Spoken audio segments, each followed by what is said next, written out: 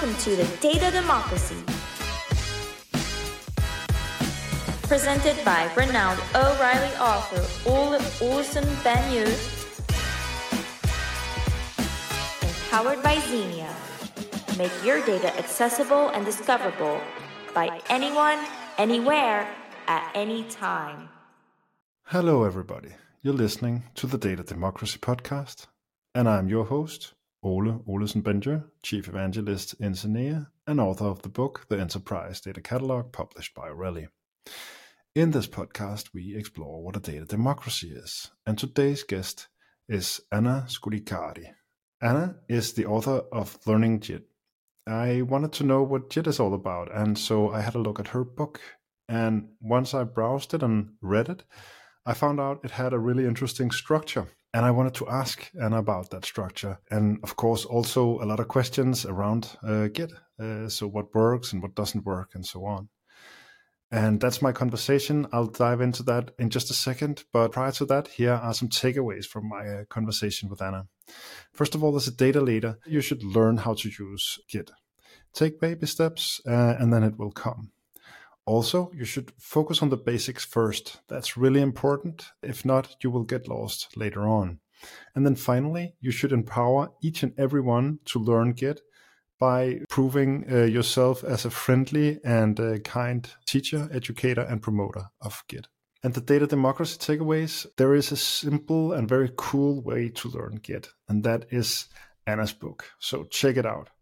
Also, Git can be a way of connecting with more people in your company, your organization that has a very high skill set. So have a look at it. And then finally, an outcome or the takeaway from this conversation that really has nothing to do with Git, but a lot to do with data democratization that Anna and I talked about is let's drop this distinction of people that are technical and non-technical. It's a total illusion. We are all both technical and non-technical people. And Anna is a very, very good showcase of that, as you will hear in just a second. Okay, so here we go. This is my conversation with Anna Skoulikari. Hi, Anna. Hi, Ole. Okay, so Anna, for the listeners, will you tell a little bit about your work experience, your educational background, what you've done in your work life? Yeah, so my tech journey has been quite varied. I entered the world of tech by studying user experience design, UX design, and I learned how to design apps and websites, which I found really fascinating. But once I'd learned how to design these things, I got really curious about how these things are actually built. So at the time when I was working as a UX designer, I lived in London. When I moved here to Barcelona, which is where I'm currently based, I decided to do a coding bootcamp and to learn the basics of web development. So I did that, and then I got a job as a front-end developer. And then while working as a front-end developer, that's when I actually had to use Git more extensively. And that's when I realized that actually the way that Git is taught is very complicated. And I realized that I could teach it in a much, much simpler way. At the time, I was terrified of Git, and every time I had to do something that I thought was complicated with Git, I would reach out to the senior developers so that they could help me. But then once I decided to conquer my fear and learn Git, um, I realized, yes, I can teach this in a much simpler way. And then I decided to make an online course to teach Git. And that kind of started my journey into tech communication and tech education. So I knew while making the online course that I wanted to write a book as well. But I thought that the barrier to entry to write a book was higher than that of a course. So I made the online course first. And well, a couple years later, I wrote a book, and hence why I'm here. And now I work as a technical writer. So I've actually fully transitioned into tech communication. My full-time position is as a technical writer. And then I also do all my Git education work, teaching the basics of Git in the most user-friendly way possible to people. Yeah, that's so interesting, and I look very much forward to dive into the topic of your book and discuss that more. for the listeners, you mentioned a couple of cities there. Did you grow up in London, or how? Yeah, so I've bounced around a bit. As listeners may hear, I have sort of an American accent, but actually, I'm originally Greek, but I grew up in the Netherlands, and there I attended an international school, hence the sort of American accent. And then when I was 18, I moved to the UK, and I actually went to Bristol initially. I studied at the University of Bristol, and I did a bachelor's in economics. So actually, I did not study anything like computer science or anything like that. Um, and then I moved to London after that to initially study service design and then went into the field of UX design. And then after living in the UK for 5 years, I decided it was time to move down to the south of Europe and I moved here to Barcelona in Spain. Yeah, I'm guessing you are enjoying Barcelona and the weather there more than in the UK. The weather for sure, and yeah, it's been a really fascinating experience. Yeah, it must have been. So let's go into the topic more closely for the listeners. Could you explain a little bit more what is Git? Yes. So Git is a version control system. It's the technology that people use in order to keep track of all the versions of their code or the versions of their files. And it's mainly for version control and also for collaboration so that multiple people can work on the same project at the same time and combine their work and collaborate. So just to give like an idea of how it works, so let's say you're a developer and you're writing code on Monday, and then you want to save a version of your code.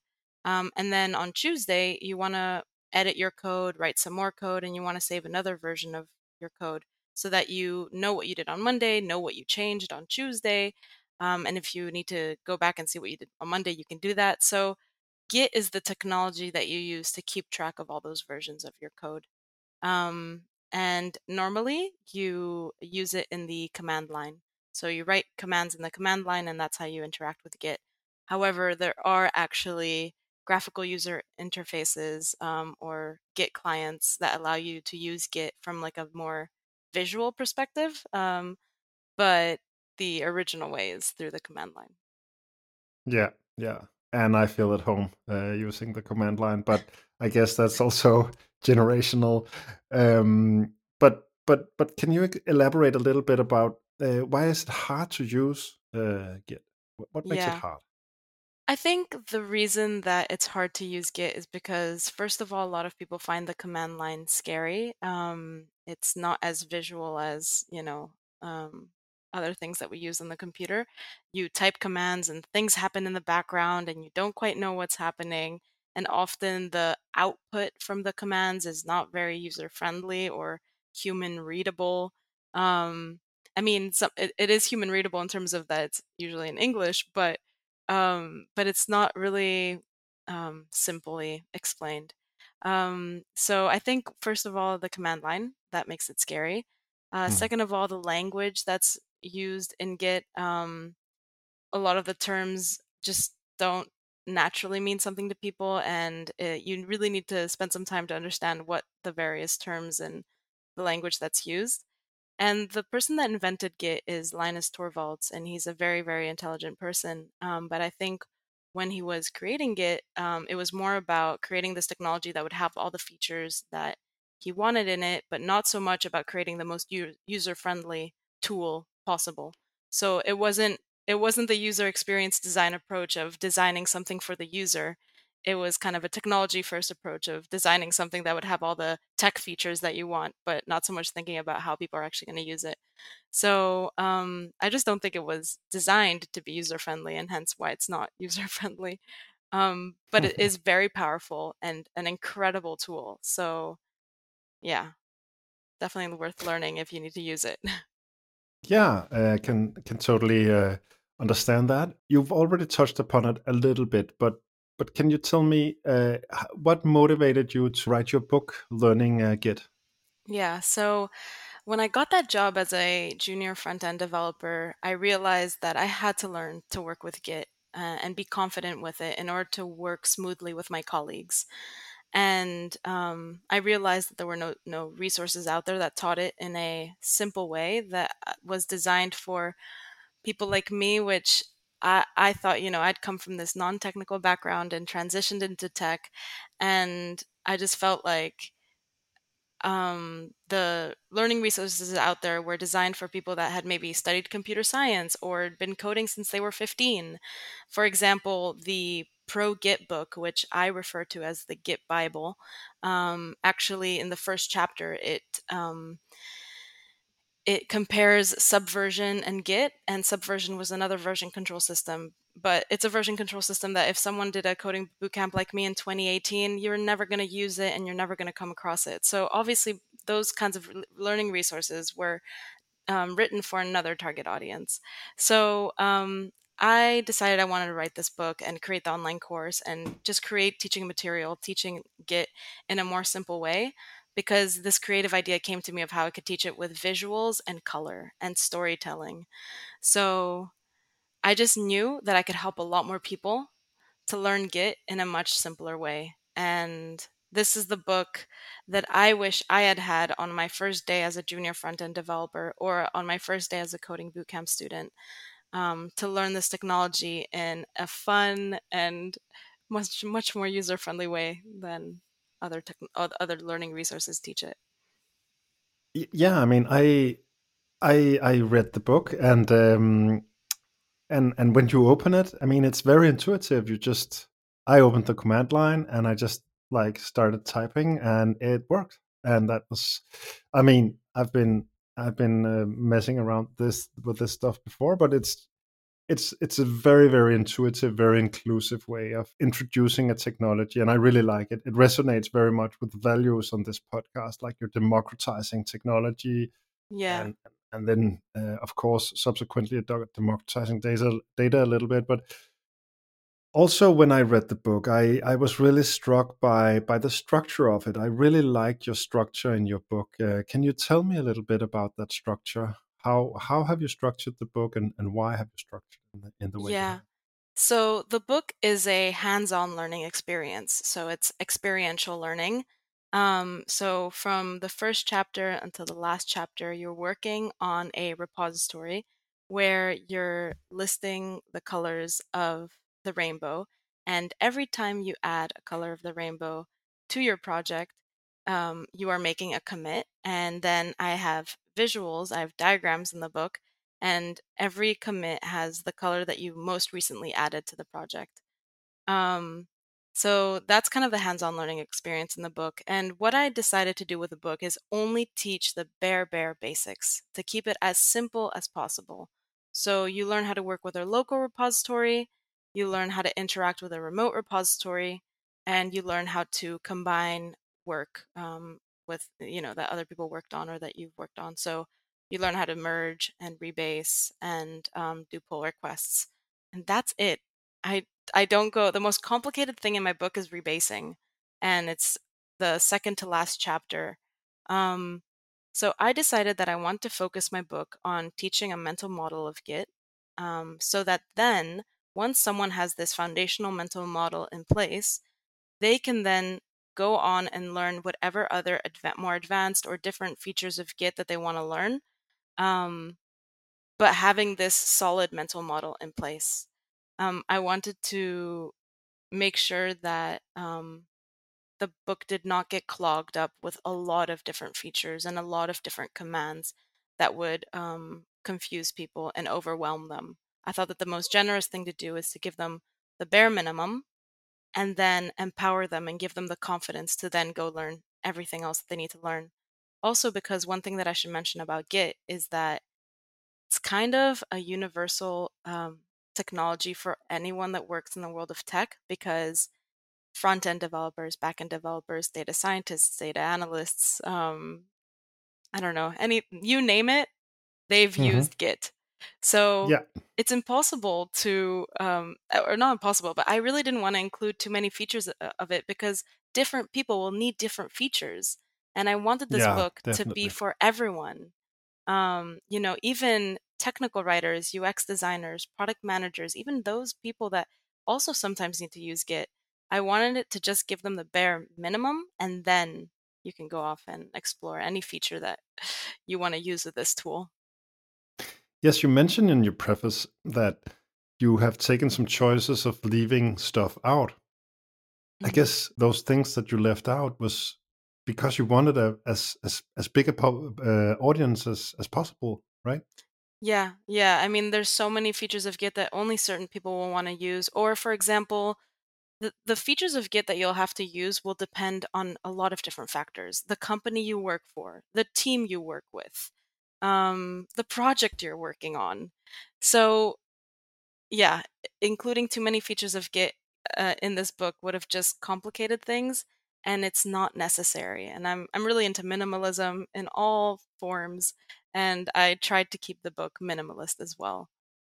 Yeah. I also noticed both browsing your book and reading it, the appendices, because normally I see a lot of appendices out there where authors thinks that, okay, this is just such a brilliant perspective, or this idea was so good. They wanted to like not just throw those ideas out, and then they put them in appendices because they can kind of like fit in there without really being necessary. I totally killed some darlings myself once when I wrote my book, but because I didn't want to do that exactly. But your appendices, they are a little different. They are very functional. Can you share some more info on Yeah. why you created these appendices, what they do? Definitely. One of the appendices, the first one, actually came out of user testing. And that's just one quick aside that I want to say. I user tested this book. I had 3 rounds of user testing. In total, around 40 people user tested this book. So this book Oh, really took a design approach. I really took a design approach in creating this book, cool. actually. And one of the pieces of feedback that I got in user testing was somebody that wanted to be able to start the book from any chapter. Um, and like I mentioned before, my book, you're working on a repository, so you kind of have to go from chapter 1 to chapter 12 in a linear way, because otherwise you can't follow the exercises. But what happens if after you've read the book, you want to just review the chapters from chapter 8 onwards? Or what happens if around chapter 4 you make a mistake in your repository and you don't want to have to redo chapters 1 through 4 just to be able to continue with chapter 5? So I realized that I had to give the learners the instructions to be able to start off from any chapter. So Appendix A includes instructions for how you can have the bare minimum project setup so you can start off from any chapter in the book. So that was extremely important. And the other thing about my book is that it's a visual experience. I create a visual representation of everything that I talk about, of every element. And throughout the entire book, you have a diagram that's showing you what's going on in your repository. But that means that I have an entire visual language that I build up throughout the book. And one of the appendices is basically a place where you can go in order to get an overview of the visual language. Because it could be that you read the book and then 2 months later you want to jump back into it, but maybe you don't exactly remember what a black arrow means or what a gray arrow means or what the Git diagram is or what the repository diagram is. So that's one of the appendices is just that the visual language of the book, and then finally the last I also have a quick reference with all of the commands that you cover in the book, because it's just, you might want to be like, oh, what was that one command that we covered in chapter 4? You don't want to be flipping through chapter 4 trying to find that one command. So I just thought, let me just have one place where people can go, and I've organized it by chapter. You have all the commands that are introduced in the book. Yeah, it's a very nice way of like not losing, because this is basically a book about actions, right? You can perform a lot of different actions, and given the like massiveness of all these actions and all their combination, you can easily lose overview of that. So I really like that you could always consult the appendices and really say, okay, we can get grounded here, and this is what is happening, and how it is structured.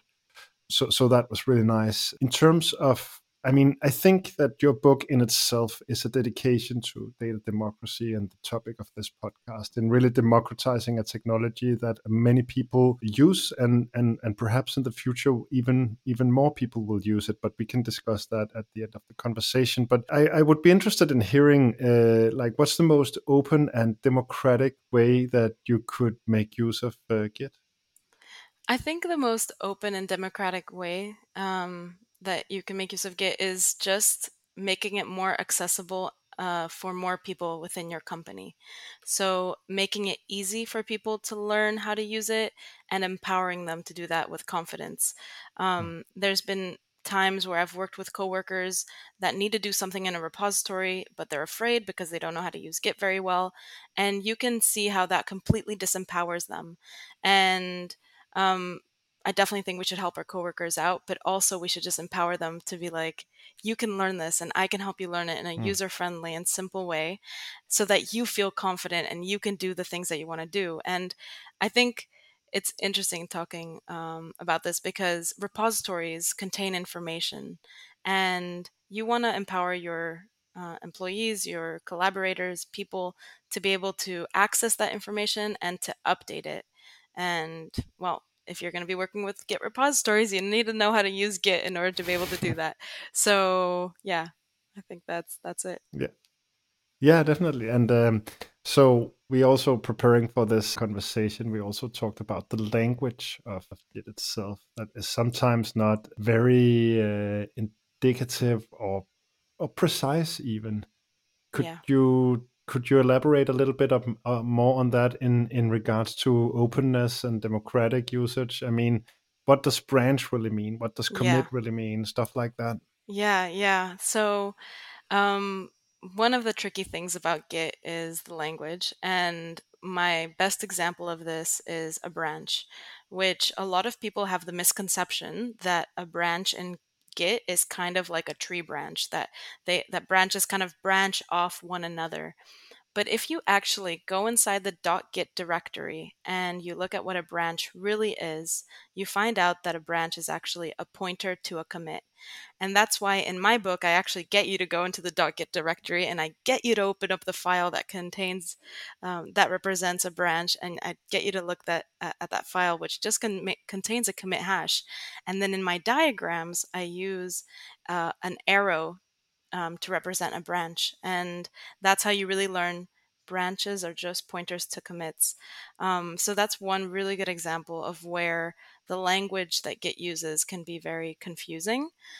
Um, and unfortunately, a lot of learning resources out there also use very confusing visualizations because a lot of learning resources and even the GitHub UI make branches look like they are tree branches. Yeah. And then Oh. yeah. So, What about um, commit? You also yeah, had some comments about commit. commit. Yeah. Well, the word commit is two things. It's a verb and a noun in the world of Git. So the noun, a commit, is a version of your project. But then also the word to commit or the command git commit is to make a version of your project. So it's used in various different ways. Um, and as a noun, like a commit, that's a completely new term that people don't know, will never have heard of. So again, another example of where terminology is a bit Mm. tricky and it takes a while to get used to it. Yeah, but I guess you have never seen. I mean, we talked about this earlier. You have never seen like an undemocratic or unfair usage of Git. You mentioned this earlier, right? Because I could imagine that people could like pretend to be really tech savvy. Also, you mentioned this coming from a non-technical background. Yeah. Okay, I'm going to rant a little bit here, but I really don't like that expression. If people have a technical background, or how technical are you? You can also get that question. How technical? What kind of question is that? I mean, if you have studied economics, you mentioned you studied economics, and you know complex mathematics. You know what societal impact different economic politics can have. I mean, that is that is understanding something that is very very complex. So this thing with categorizing people as being technical or non-technical, it's really it's really this kind of engineer bashing, to be honest, that I Yeah. don't think is very. It's not very reasonable. But you have never seen Git being used in such an like excluding or undemocratic way. So, okay, so two things. The first one about it being used in an undemocratic way.